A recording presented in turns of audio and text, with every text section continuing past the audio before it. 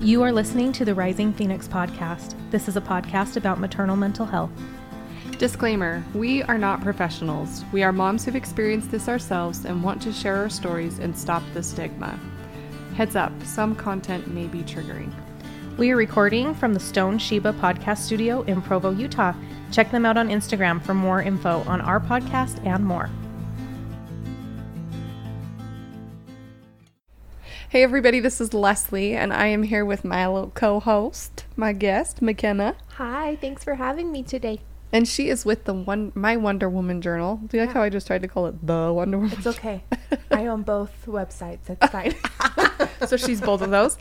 And then today we have our guest, Melissa, and I'm so excited. Yes. Hi, thanks for having me. Yes, and she found out about us. She reached out to us to share her story because she had a friend, Rachel, who shared her story a while back, and her story kind of got her through. So we'll get into that, but we're just so excited to have you here. So let's get started. All right. So first question I want to ask, I've just been thinking of things I want to ask you since you kind of gave me a little background.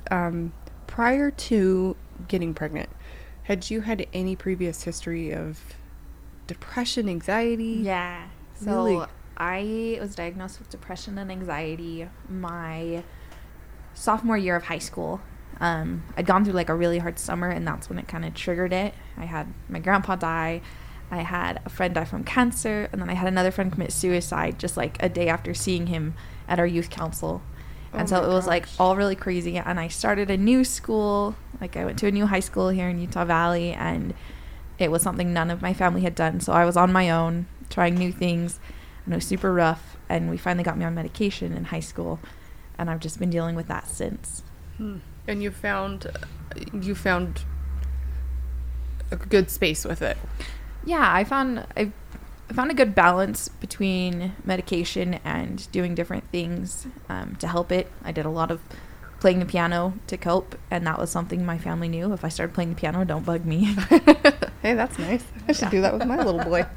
I don't know how to play Don't the come piano, over but here. if you hear it, don't come in. Okay, and so had you had any fertility struggles getting pregnant? No, so we were actually gonna wait for 2 years after being married before we had any kids, but we got like a feeling that we needed to start having kids immediately. So we'd been married since April, and we found out we were pregnant in September. Whoa. Yeah. And so we went with it. Good for you. And so your baby is She's 6 months now. months. Did you have a pretty good pregnancy? How was your pregnancy and your childbirth? My pregnancy was amazing. Like, for my depression, it was the best it has been since before I was diagnosed. Wow. And that was, like, the biggest shock. And I was like, if I could be pregnant forever, I would, just for this feeling.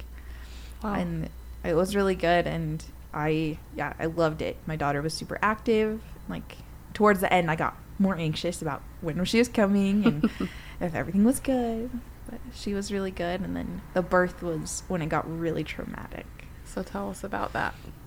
So before the birth, my husband and I, we decided that I wanted to have a natural at-home delivery. And so we got a midwife, and her name was Holly Richardson. She's amazing. But we got ready to deliver at home. It was the day after the due date, and my water broke, and I was super excited. We had everything set up, and I'd gone through hypnobirthing, and so I was able to just do meditation at home and do it all unmedicated, and everything was going fine. And the midwife got there at about 6:30, 7 o'clock at night, and they were like, oh, you're actually in active labor right now. Like, she's ready to be delivered. And I'd been that way for like an hour or two, and they didn't realize it because I was really quiet. And so we were You're going. amazing. Yeah. The hypnobirthing helped so much. Like, it's just a lot of breathing techniques and meditation, relaxation things. And I practiced that for the 2 months before she was born. And so my body just knew, like, relax your muscles and enjoy what you're doing. Yeah. So it was really nice.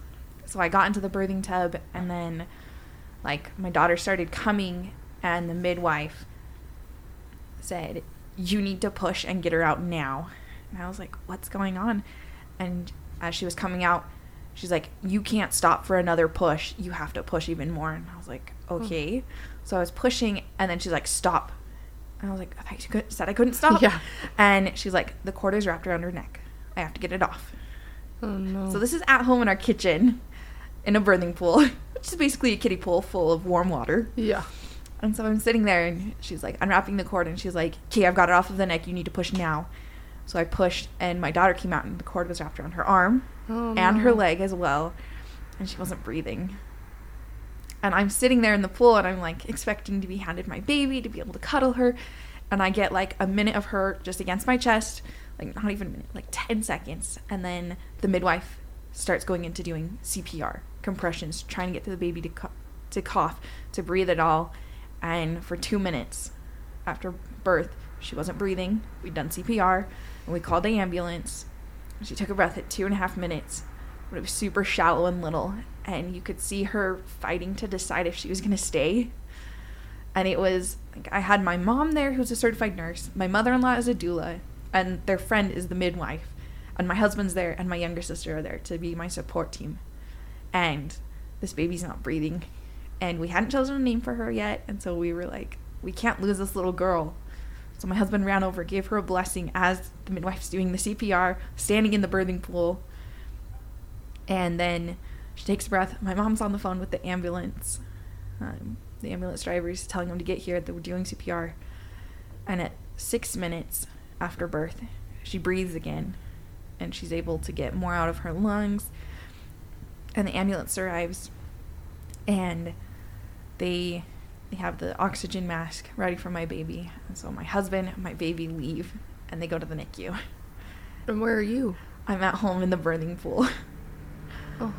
So I have my mom and my mother-in-law and the midwife and my younger sister there with me.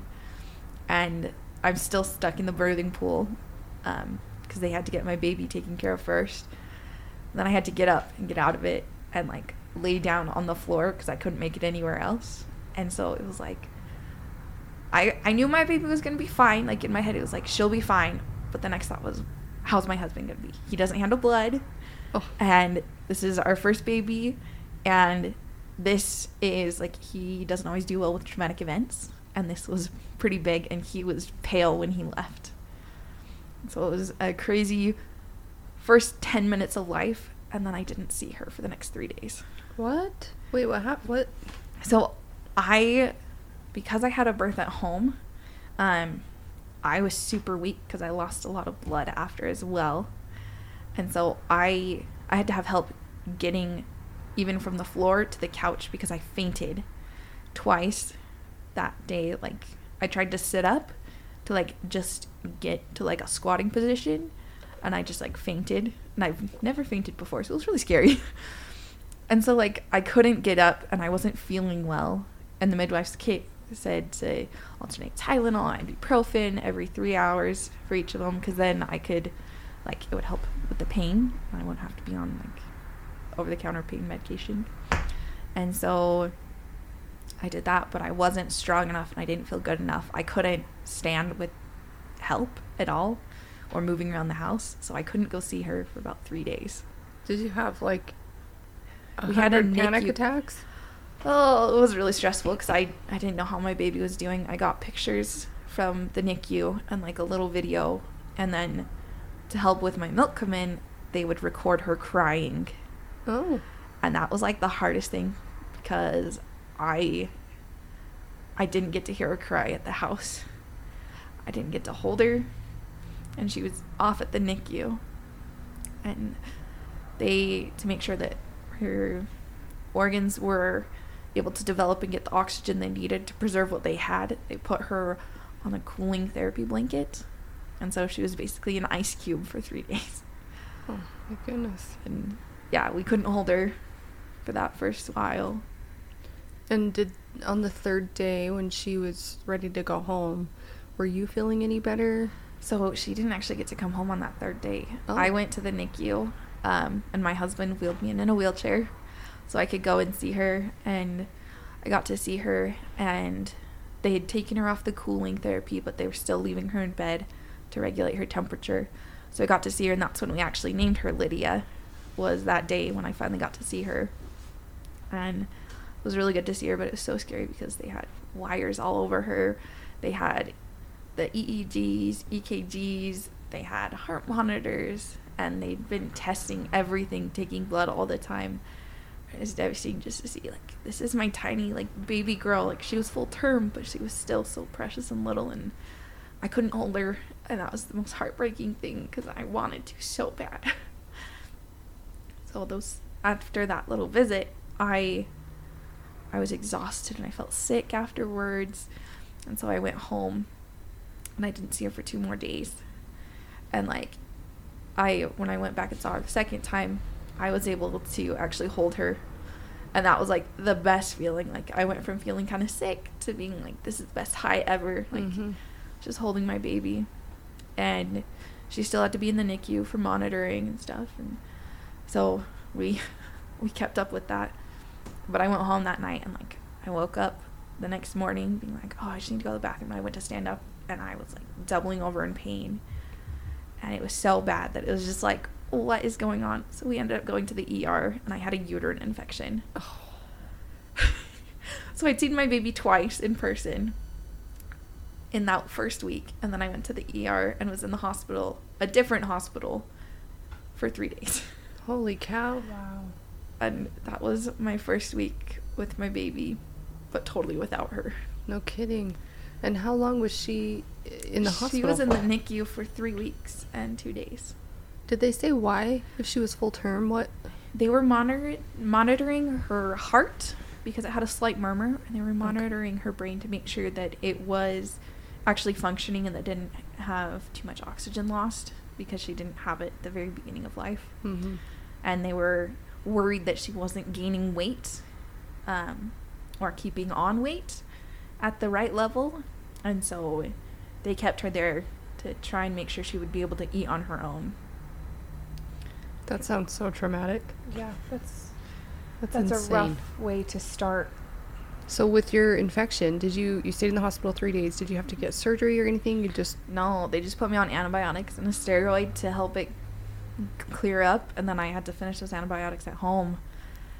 So walk us through your home, baby's home. So then we had a 2-bedroom apartment, super cute, and loved it. And they were always like, we had stairs leading up to the front and stairs to the back, so I always had to do stairs, which was one of the biggest struggles after that because it hurt to walk. Yeah. Ouch. Yeah. But we had a nice big family room. I guess it feels big to me. But we had that, and then we had her room at the end of the hall, and ours was across from her. And we just had her crib set up in there, and we put a couch in there so that we could lay on it. And then in our room, we had a bassinet so that she could be there for the first month. So when we got to bring her home, we brought her into our room and kept her close, and it was just our little family, and it felt like heaven. But there was I was very high anxiety at that point. Yeah, walk us through your thoughts. So the doctor, 2 days before I got to bring her home, told me that I had to watch for signs of her heart failing. And I was like, they were going to have me room in that night so that I could be prepared to take care of her overnight and to make sure she was gaining weight and eating right. And so I sat there, and they told me, like, you need to watch for her being extra sleepy, not waking up for feeding, not responding. You're like, she's a newborn. How do you decide? Yeah. Wow. And That's a they're lot. like, if her hands start turning blue and it's not cold, if her lips start turning blue and it's not cold, or if her feet start turning blue and it's not cold, or they turn gray, like, her heart is starting to fail. And that was the first night that they're like, okay, we're going to have you room in here at the hospital, and you're in charge of your baby. And, like, she still had the heart monitor to monitor oxygen levels and stuff. But, like, that would go off in the night, and a nurse would come in and check. Or she would be fine, but I'd have to weigh her every time I would go to feed her to see how much weight she would gain or how much she actually ate. And it was just, like, a super stressful first time sleeping there. And, like, I had massive anxiety attack. And, like, I called my husband. I was like, I need you here now because I can't do this. And, like, I reached out to my sisters, and it was like, guys, I just need prayers because I can't handle being alone with my baby and this fear that she's going to pass away in front of me. That's terrifying. So, excuse me, at this point, how was your husband doing? Was he aware of your anxiety? Like you said, you kind of told him to come and be there with you. How was he handling things? He was doing pretty good. Because he'd known that I'd had anxiety and depression before, he knew to watch for it a little bit, and he knew to help. Just like, if I said to be there, it was just be there and hold me. Like, he didn't have to say anything. He could just listen and just hold me, and it would be better because I wasn't alone anymore. Mm-hmm. And so he was doing pretty good, because I finally was able to be with our daughter, and his family wasn't split across the city. Yeah. And so he was happier with that, but... And did you know anything about postpartum before having a baby? I did know some. I have 7 older sisters. All of them have kids. And so, yeah, I come from a big family. And so I have a wealth of knowledge. And so it's been really nice because I had that. But it was, like, at first it was just like, okay, this is just me dealing with the situation and knowing that I have my own anxieties already, and this is just a stressful situation. And so at the beginning, I was like, once she's out of the NICU, it'll be better. It'll be better. And so that first month, once she was out, I had a lot of help from my mom and my mother-in-law at our apartment. Like, my mom stayed a week there with us and would help during the night. And so that was something that I was like, okay, I can do this. I've got this month down after that first month. And then that's when it started to go downhill again. Talk to us about that. I just started to have anxiety that, like, we had the Owlet monitor on her, Mm-hmm. and I would just have anxiety that it wouldn't catch her Mm-hmm. if she stopped breathing, and that, like, I wouldn't hear my baby cry at night. I wouldn't be able to take care of her, and, like, I would just sit there and, like, hold her and be like, are you breathing? Like, I'm holding you, but are you breathing? Are you alive? And are you really here? Are you mine? Or are you gonna just be gone in a minute and I won't know? Like, I had anxieties about, like, even taking her to her first doctor's appointment. Like, the doctor's appointment was just down the road from us, but the idea of getting her into a car and having to drive again was like, what if I crash? What happens if I'm, like, I have my baby here, but what's gonna happen the moment I step out of this door? I don't know what's out there anymore. It's just really scary. Did you feel like, you know, this, like, were you thinking, okay, we're okay, we just need to get to this point? Or did you start to think, like, maybe I'm having a little bit of some extreme postpartum signs of anxiety? Yeah, like, or when did it click? When did it click for you exactly? So it was probably about, like, her second month that she'd been home was when it started clicking, because I would just, like, before I was like, oh, it's just anxiety, but then it was when she was 2 months old, 2 months at home. It was like I was just going out to get the mail and just, like, I was holding her and it's just like reaching out my door to grab the mail, and it was just there, and it was like, you should just drop your baby off the ledge down to the bottom apartment, or you should just smother your baby while she's crying and it'll stop and you'll be done. And, like, it was all these things about, like, hurting my new baby, and it was like, my mind was like, what are you doing? This is not right. This isn't normal. Like, yeah, you have anxiety and depression, but why would you want to hurt your baby? And it was just this battle, and I was like, maybe I'm dealing with something. And that was when Rachel shared her podcast, and I started listening, and then I went back and started listening from the beginning of the episodes, and I just started hearing about the other moms having anxiety with feeding their babies, about doctor's appointments, about sleeping, and all these things. And I was like, okay, I think I actually have postpartum depression, not just what I've had since high school. And I just kept listening to the podcasts, and my depression and anxiety was getting worse and worse. And I actually had to start back to school when she was 3 months old. And so it was like, okay, I think I'm okay. I'll be with people and I'll talk and things will be good. But it just kept getting worse and worse. And I never shook my baby, but there were times where my anxiety got so bad that I was shaking and I was trying to hold her and keep her calm, but I was shaking so bad that I was like, I can't handle this. And she would just start to cry, and it would set me off, and I would just sit there and be like, I can't take care of my baby like this. At this point, had you talked to anybody about your thoughts and your feelings at this point? I had talked to my husband a little bit and been like, hey, I need you to notice my behavior because I can't always see it. And I gave him like papers that the doctor gave to us being like, watch for these signs for postpartum depression and anxiety. And he was like, yeah, I'll watch. Like, I'm going to keep a careful eye on it. And I told him, like, I'm really struggling with feeling even love for our baby. Like, I logically know I love her, but I have no feeling. I don't have any feelings for anybody, like, not even myself. And it was just, I don't know, it was just a crazy time because I couldn't feel anything, and my head was screaming at me. And I told my mom, and she was like, well, maybe talk to your sisters, because I had 2 sisters who went through it really bad and their children were in the NICU even for like a day or 2. And so she's like, talk to them, they'll help. So I talked to them, and they're like, well, it might be that, but try these things, like have your husband take a whole night shift so you can sleep the whole night, and then see how you're doing the next day. And I was like, okay, I'll try this. And it just got worse. And I talked to my mother-in-law, and she was like, you can't let these negative thoughts be in charge. You have to talk back to them.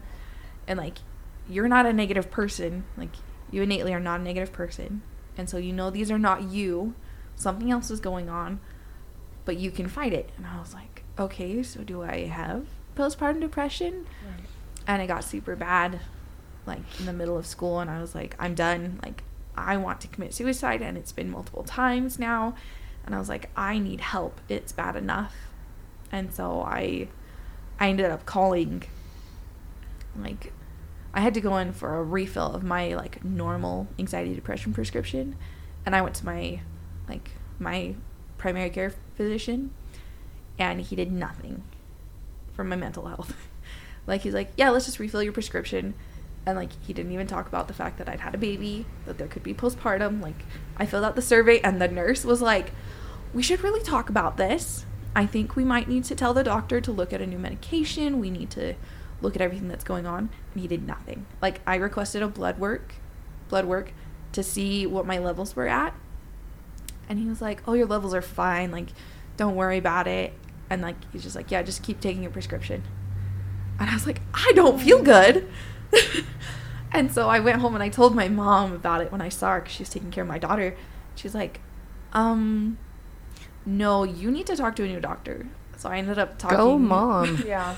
I was like, thank you, Mom, for telling me that it's okay to reach out for this help. And I ended up talking to a psychiatrist here in Provo, and we started talking, and he was like, no, this is something that's more severe, and so let's get you on some medication in addition to what you already have.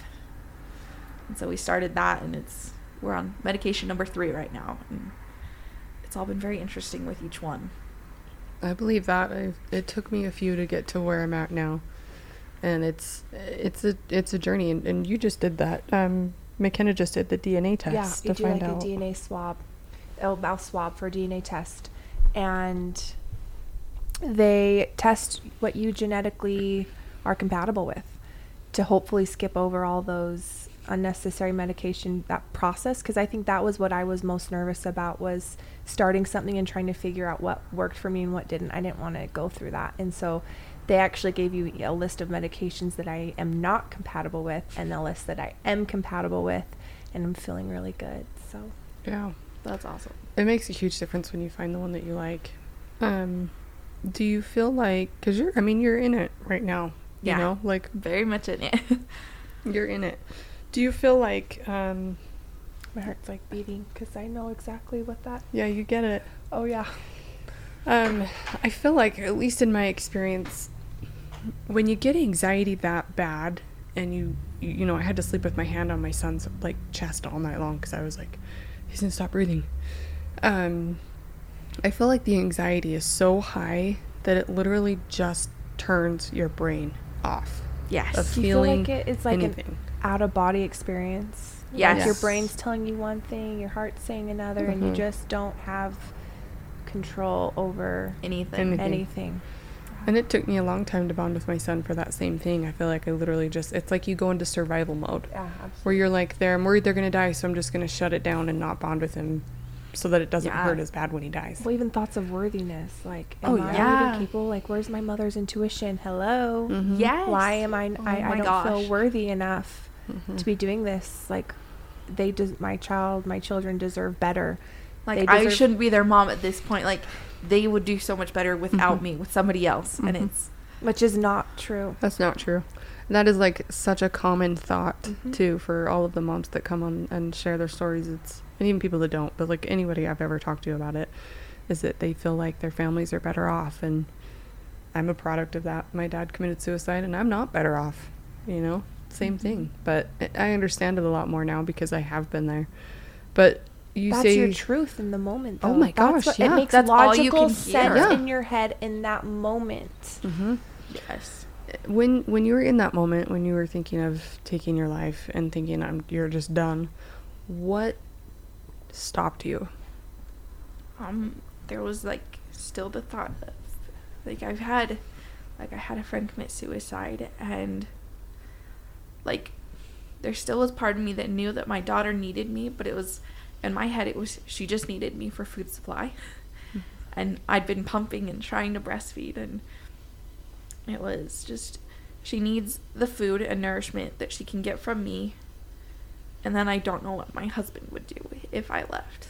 Like, he's my best friend. I grew up with him. And so I knew it would break his heart if I was gone. And I knew he would be able to take care of the baby, but I knew he would struggle so much more. And it was just like, I can't let my husband struggle like I've been doing. And so I stopped, and at that point, I told him just to lock up my medications and put them in his safe. And I block out the passwords even though he's told me them. But I told him, like, take the medication and lock it up. I can't have it here, and I can't be alone. Good for you for doing that. That is brave. That is brave. So today, actually, back up. When you reached out to us to share your story, what brought you to that? Hearing everybody else's stories was like my saving grace. For like a month or two, I'd listen to them, and it was okay, I'm not alone. Like, I don't physically know this person, but hearing their story gave me some strength. And I kind of fell through the healthcare cracks Yeah. in this whole process. Like, I still haven't had, I never had a 6-week follow-up appointment because I went through everything, and like, that's having its repercussions now on me physically. And at that point, when I reached out to you guys, was I don't want someone else to go through the same thing. I'm 23 now. 22. I'm one of those ages. Somewhere in there. But I'm a first-time mom. I'm a college student still, and I had no clue what was going to happen. And hearing everybody else's stories where it was their first, second, third, or even sixth child, and they were struggling, it was like, I need to share now while it's my first, and I can recognize some of it, because I know once I recognize it, that's power. And if I can help somebody else recognize what's going on, that can give them some power back. Mm-hmm. So cheesy. Have you seen the movie The Labyrinth? Probably not, because you're so young. Yes, with David Bowie. You're my favorite. I got it for Christmas one year. I love it. So I have no shame in this. I compared my postpartum experience to that movie because I felt like The Labyrinth was postpartum depression. It's insane. Yeah. And then at the end, she's like, oh, you have no power over me. And she just pieces him out like that. She realizes that I've got this. I'm going to do what I can. I'm going to take care of myself. And I finally just realized it was that, like exactly what you just said, like, own it and take it on and, make your way through it. And so I know that's so cheesy, but I'm so glad you've seen that movie. But, and anyone that hasn't, I still love you. Thanks. But really, though, I think just recognizing that and it's outing it. It's realizing I have postpartum. I'm going to share my story and I'm going to speak it out loud. And it's, I don't know. So I'm so glad that you reached out to us. So what are you doing right now for self-care? What kind of stuff are you doing now that you know you have postpartum, you're taking medication, you're taking the steps? I am, I'm playing the piano a lot more. Good. And I'm actually talking out about what I've been going through. I've been sharing more with my family, and I talk a lot more with my husband about it. And like, I'm pretty open about it, like my depression and anxiety from before, but now it's more letting my family know that I need help, and I'm actually telling them how much I appreciate their help, because that's something that's helped me turn around and be like, I need help, and it's okay to ask for it, and it's okay to accept it. Yeah, that's the truth. Accepting it is The hardest part. hard. It's so hard. Do you do, besides the medication, are you doing any kind of meditation? Because you were saying you did that a little bit when you were pregnant.